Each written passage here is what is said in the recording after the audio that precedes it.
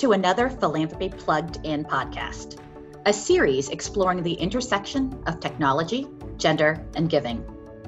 My name is Jeannie Sager, and I'm the director of the Women's Philanthropy Institute and your host for this podcast series. Thank you for joining us. This episode is about community. Today, moderator Diane Chips Bailey and three wonderful guests, Karen Locke, Ashley Spivey, and Rosalind Dawson Thompson, will look at how women are intentional about creating community in the digital age.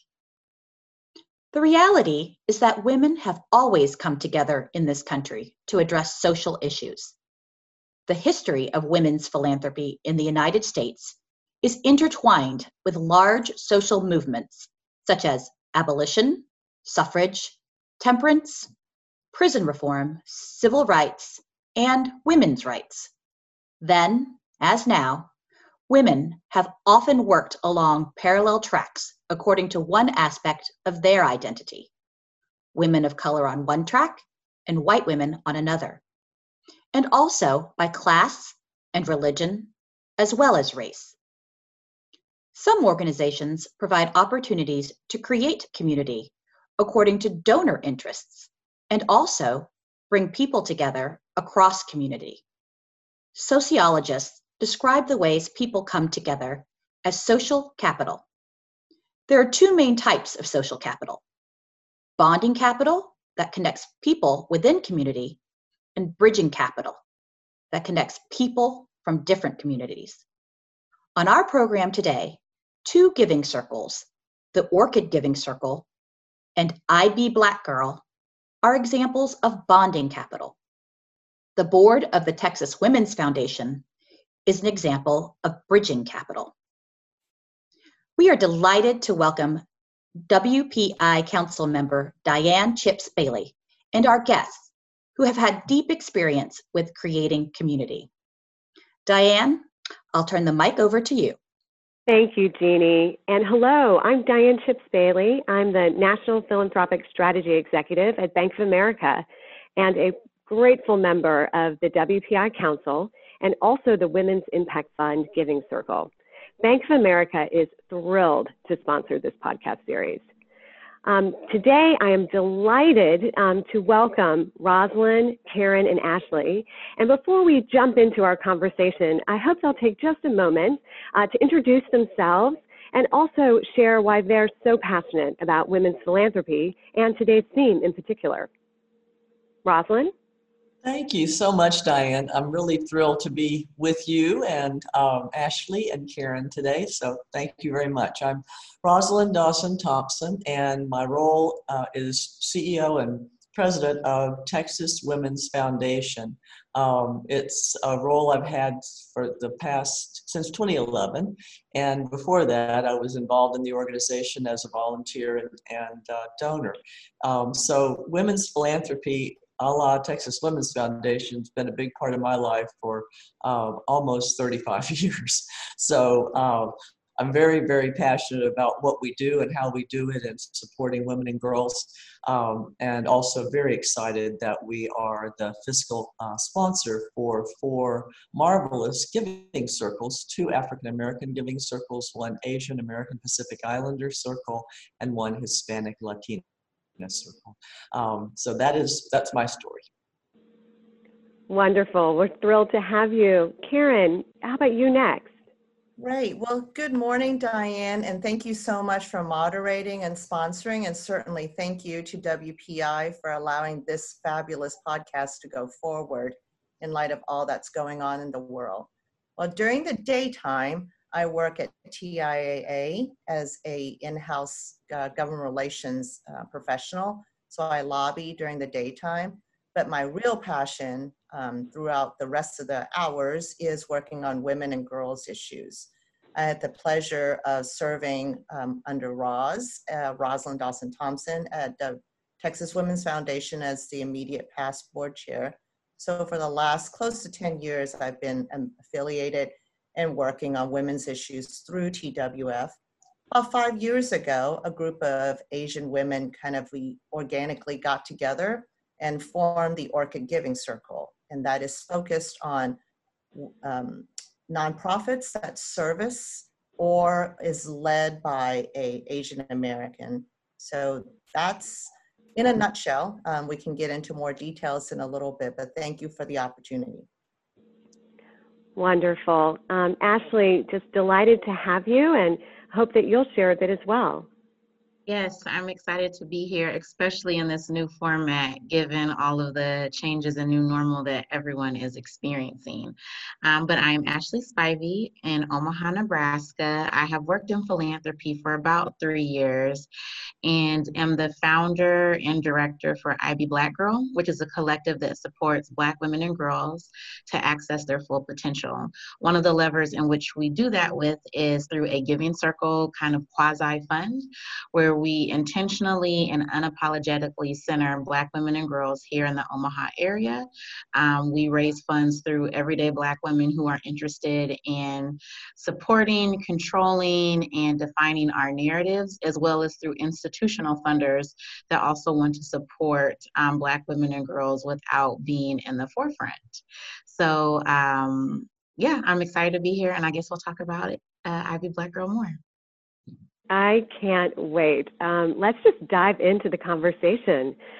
Rosalind, Texas Women's Foundation. It is one of the preeminent women's funds in the country, a large public grant-making foundation. I think your budget is $10 million.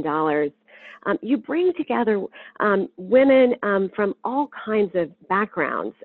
You sponsor, as you mentioned, 4 identity-based giving circles, but you also have a diverse board and staff and certainly a diverse group of grantees. When you think about community at the Texas Women's Foundation, tell us how you approach it, and in particular, what are giving circles? What's the role that they play in your strategies? Great. Well, I'll start with a little bit of history because it really does characterize our organization today as well. When we were founded in 1985, we were founded by an incredibly diverse group of women. I mean, every ethnicity, every political concept, every kind of financial wherewithal, every race, every ethnicity, every culture. And I think that has been a huge part of the strength of this organization, is that ongoing, long-term commitment to diversity. Our board is very diverse I'm pleased to say, and Karen, as a former board chair, can attest to this, because your leadership meant a lot in that regard. But our board is about 48% women of color and LGBTQ. Our staff is over 50%. And again, this is a reflection of our heritage and a reflection of the community we are. Within this community, we like to say, I always borrow this from Ava DuVernay, who said, you know, if you're not at the table, build your own. I think, you know, in 1985, women had to build a table for themselves because no one was enabling a community of women to address the issues and the disparities affecting women and girls.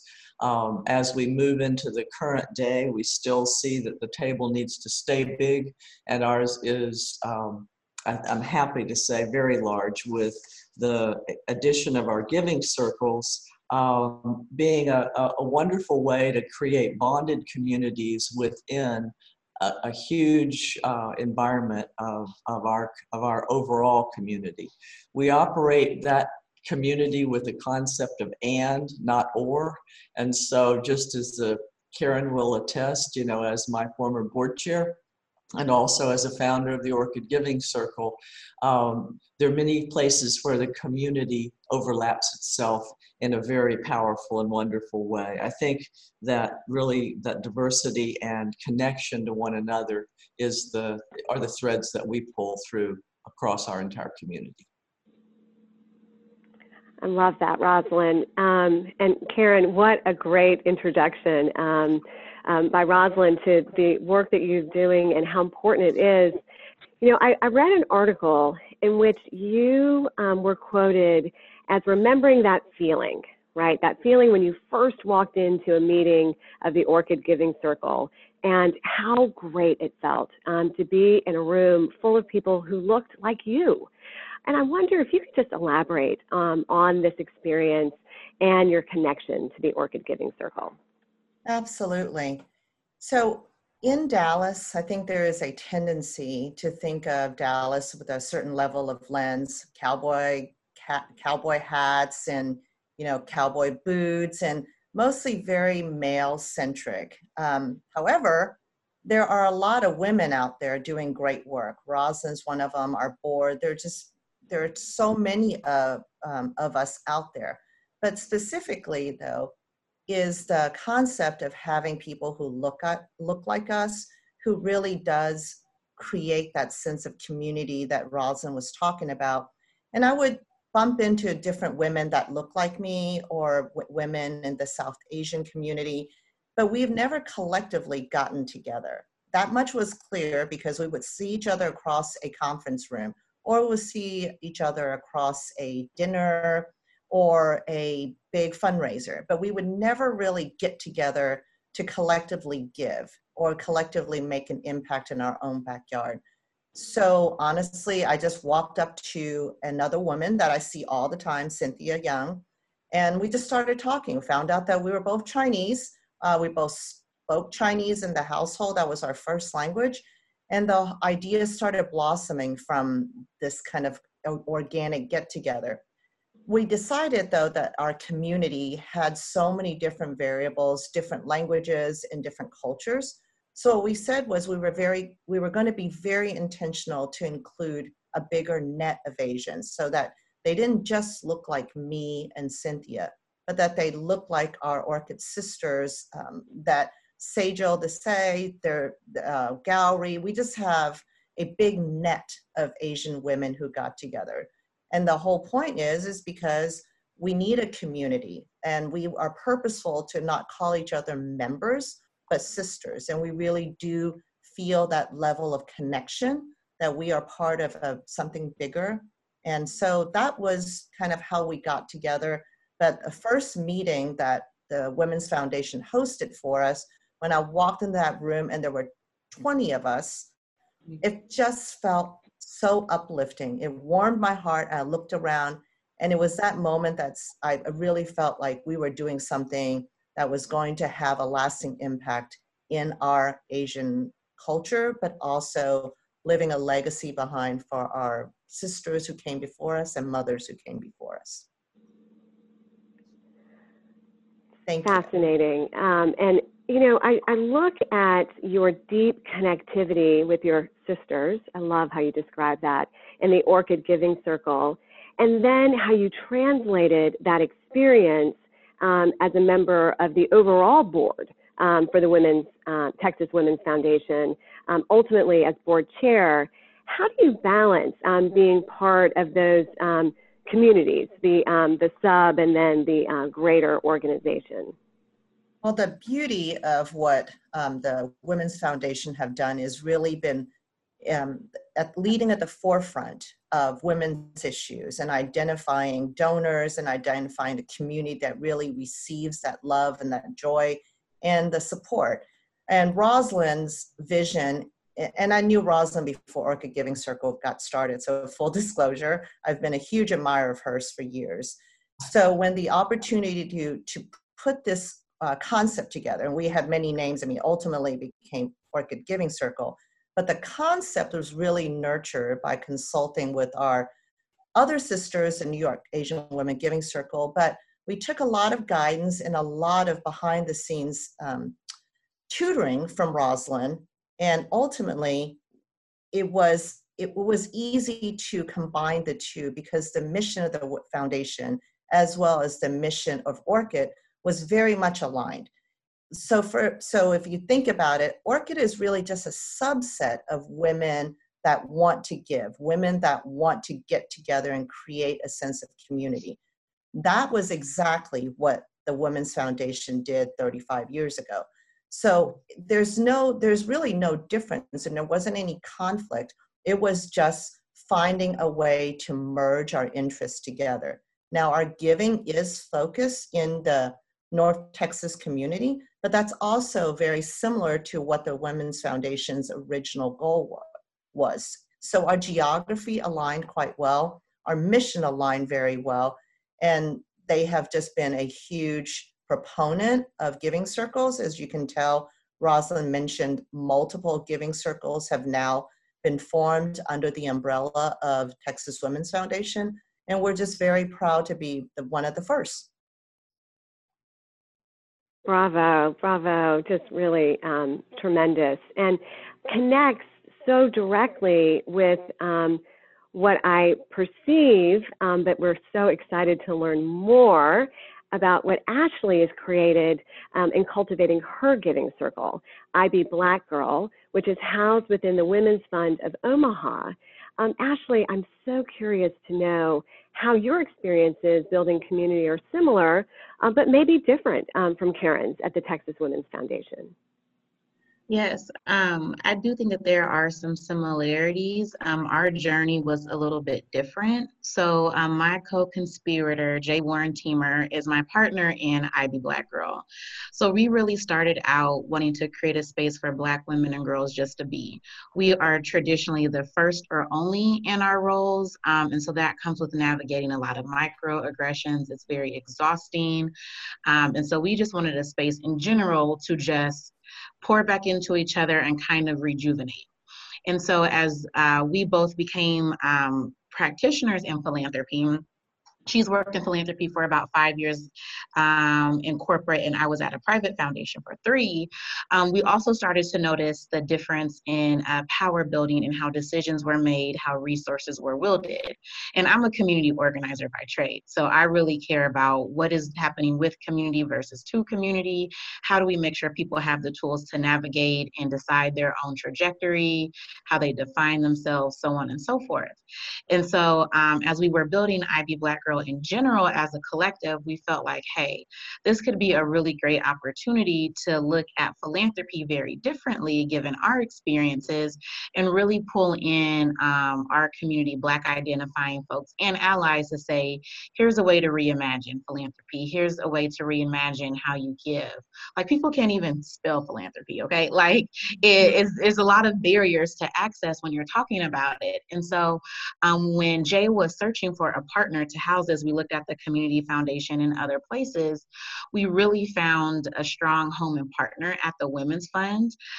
Their executive director has been in place, I think, for about 8 years now, and really worked to change the trajectory of how they show up in community. They're starting to look at racial equity and how does that intersect with gender equity, and just doing things in a very different way and really trying to be innovative and intentional about how they approach the work. And so as a partner, they have really stepped up and, to me, are true allies in this space. And you can't like call yourself an ally, somebody else has to. And so we have said, like, yes, you are an ally. They put up resources. They do more than just a traditional fiscal sponsor. What's on paper, all of our communications back in is through them. So I come up with the ideas, they execute. They have put money towards our budget. They don't charge us an overhead or admin fee. Like, they are truly showing up for us to say, this is important. We recognize this. Let us pour into you and pour into the work without hijacking. And so that has been such a great experience that it has led us to really evolve quite quickly in our work. We're still all volunteer led. And so we're able to really have maximum impact because of the infrastructure support and partnership that we have with Women's Fund, which I think is really transformational when you're looking at any kind of community building effort to have a partnership like that. Such important insights, Ashley. You know, these very practical, but also subtle and important dynamics around how you create community when truly honoring and celebrating cultural differences. I would really welcome the opportunity for Karen and Rosalind to revisit that part of the conversation. I know our listeners would benefit tremendously from your insights about addressing cultural differences when creating truly inclusive philanthropic communities. Well, this is Rosalind. I'm happy to start the ball rolling. You know, that very much responding to what Ashley's saying about the traditions within philanthropy, and certainly even within women's philanthropy, there was a bias that was implicit in a lot of the realities of women's philanthropy where white women were leading. And thank God that's changing. But it's changing principally by, let's use the other word, intentionality, of not allowing things to be as they have been. Much of the work that we've been undertaking in the last several years has been about taking some of those traditions and turning them on their head, because it is far past time for us to be doing things to populations and not for and with. So I guess our philosophy of addressing cultural differences starts in a place of honor and respect, and then moves from that place to also an admission and an understanding that many folks have been standing at the intersection of privilege and power for a very long time and must be willing to move off of that place and make space. So in terms of our acknowledgement of cultural differences, it is to truly and honestly make space and support what must be done at the ground level, not at what traditional philanthropy has perceived. This is Ashley. If I can jump back in really quick, Karen, before you start. When we started to look at our giving circle, that was really important to us, as Rosalind mentioned, to look at like what does power and privilege look like, and how can we really be innovative and change that narrative. And so for us, we really look at Black women and girls very openly. Like, so however you define that, and it's in like our communications and our graphics, and hopefully people can feel that when they have their first touch with us. Like, if you are a trans woman and you identify as Black, like, yes, you're here. If you're Afro-Latina, like, yes, and you identify, like, we want all these different narratives, and it's really important to co-create. And so even with our giving circle is 2 years old now. And so the first year we set out a goal to raise 10,000, we end up raising 50. Like, we set our expectations low, like we don't know what's going to happen and we'll just see. And so then we raised 50, and our second year we've raised 45. And so with that, we really try to push and help Black women, again, however you identify, understand that we've been philanthropists. Like, we have given through church traditionally, we take care of family, we send money back home, like we do all these things already, but we're asking you to trust us through this very specific outlet to have more collective power together, which is very indigenous to us as African folks. And so we've really tried to bring in all of these different elements of community that either have been lost because of the diaspora, or because of dominant white narratives, like whatever that may be. We really try to bring in these different perspectives and opportunities and say, now co-create with us. Like, we have a leadership committee that helps with the decision making and the aspirations of where we go, but we really lean on the folks that are involved in the giving circle or the collective more holistically to say, this is what community is saying. And so we need to then be responsive and not just where we sit, because I sit in seats of privilege as well, even as a Black identifying woman. And so that was a really important piece that we always try to make sure that we're reflective in, to Rosalind's point of power and privilege. This is Karen. Thank you so much for that question. And it really goes to the heart, the definition of community and recognizing the different cultures, and how do we lean into that. Orchid, when we first started, was really thoughtful about throwing a bigger net. But we also realized the reason why we needed to collectively get together and to give as a unit is because less than 1% of all philanthropic dollars goes into the Asian community. So we decided that we wanted to focus on our own backyard. So we live here, we give here. The point of that is because we wanted to see the direct impact. We really felt like, because this community, the Dallas area community or North Texas community, has raised us in some sense. Some of us went to school here, some of us moved in, but all together, the need is so great, but yet only 1% of the dollars really go back into our community. part of that is because there is a sense that we are the model minority, and we try very hard to fight the model minority concept. It's something that it happened around the same time when the whole Harvard education lawsuit happened. So we were very thoughtful about trying to fight the stereotype that we're the model minority, focusing on the communities that really need it, the refugee community, the arts. We're not historically very well represented in the arts. We are very reluctant to talk about tragedies that are inflicted on our community, either domestic violence, cancer. We in the Chinese community still don't like to talk about cancer. So we're trying to address within our community all the different taboos and all the different things that are underserved.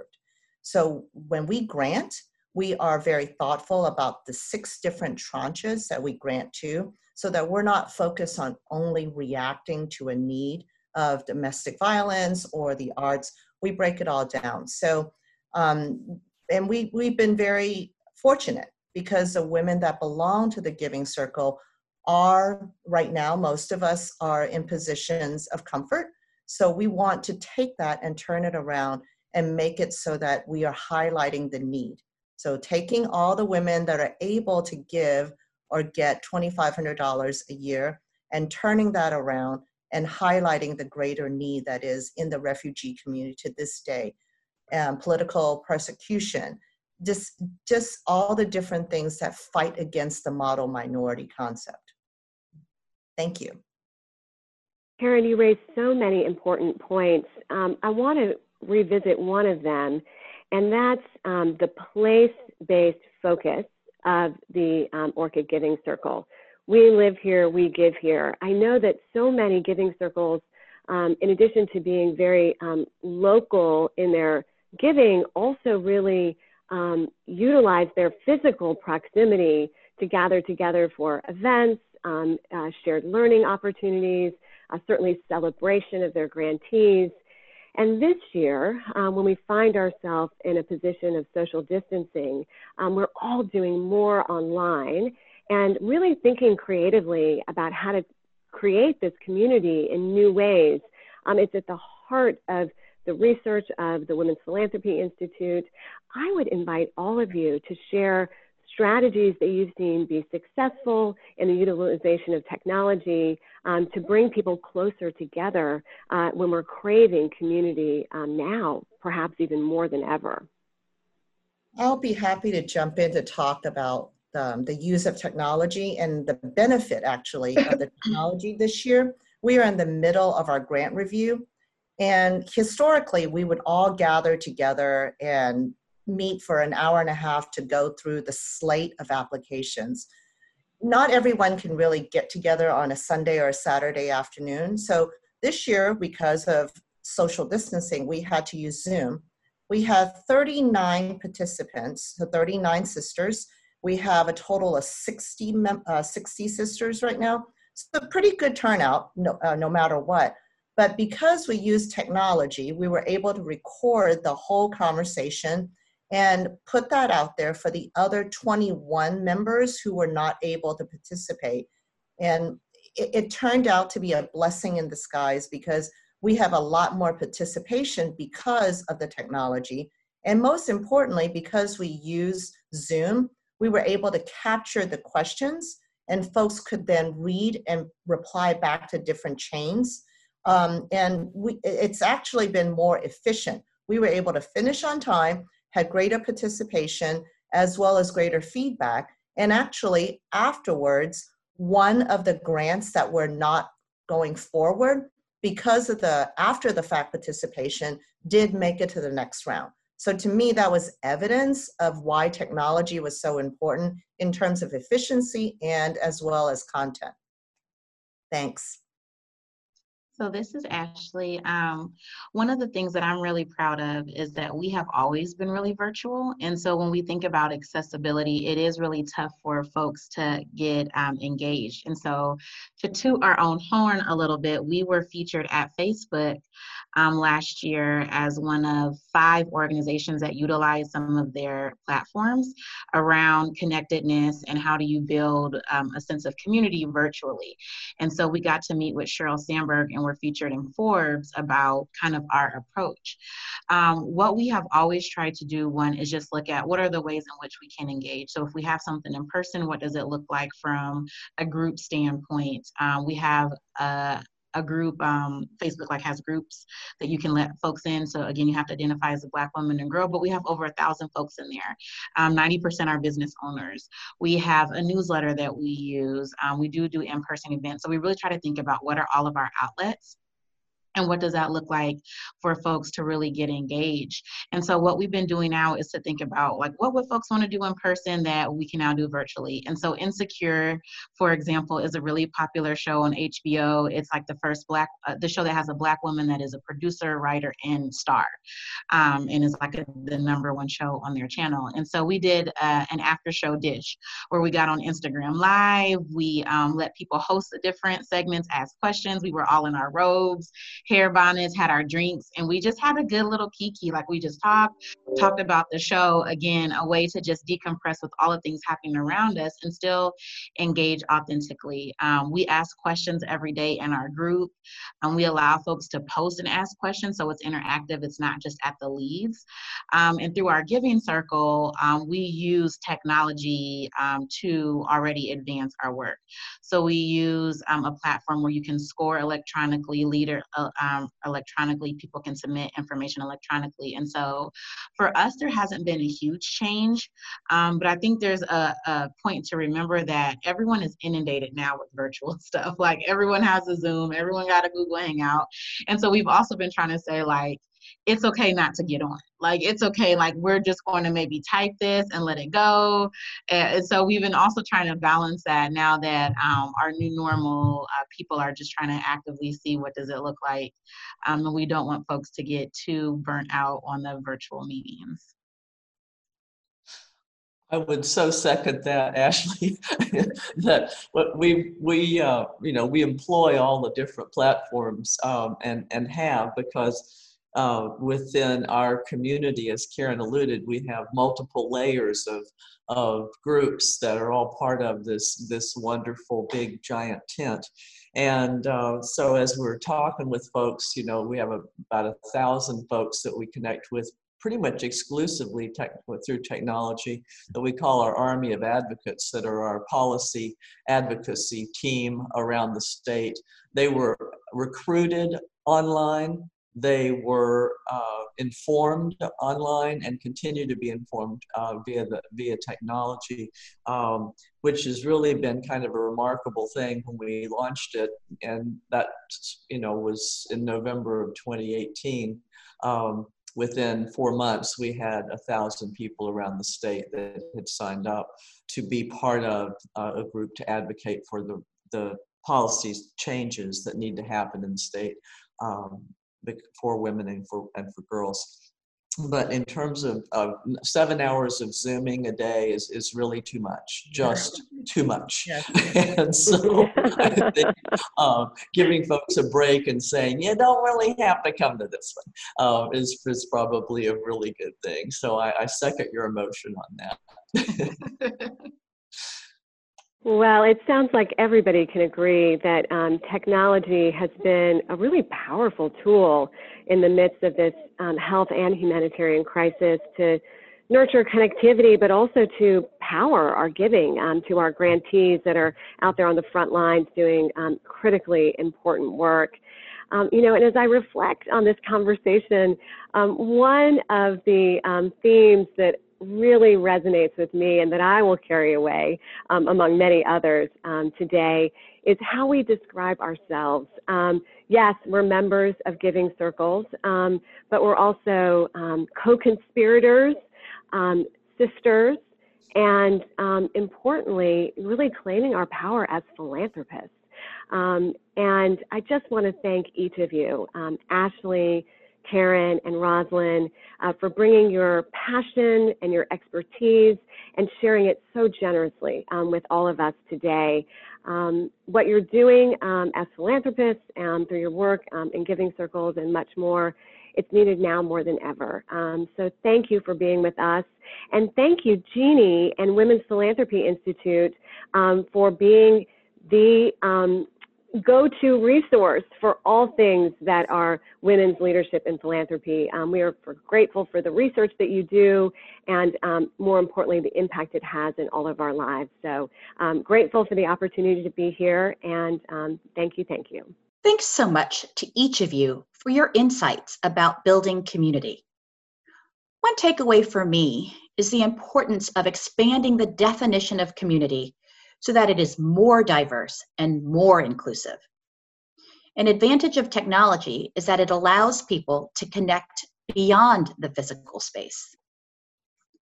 This episode is part of WPI's Philanthropy Plugged In podcast series, exploring ideas around technology, gender, and giving. Please check out the WPI website, Philanthropy Plugged In, at wpisymp.iupui.edu for more information about all of our activities and podcasts. For Philanthropy Plugged In, I'm Jeannie Sager. Thank you for listening. Philanthropy Plugged In is a production of the Women's Philanthropy Institute at the Indiana University Lilly Family School of Philanthropy at Indiana University, Purdue University, at Indianapolis. Music is provided by Localize.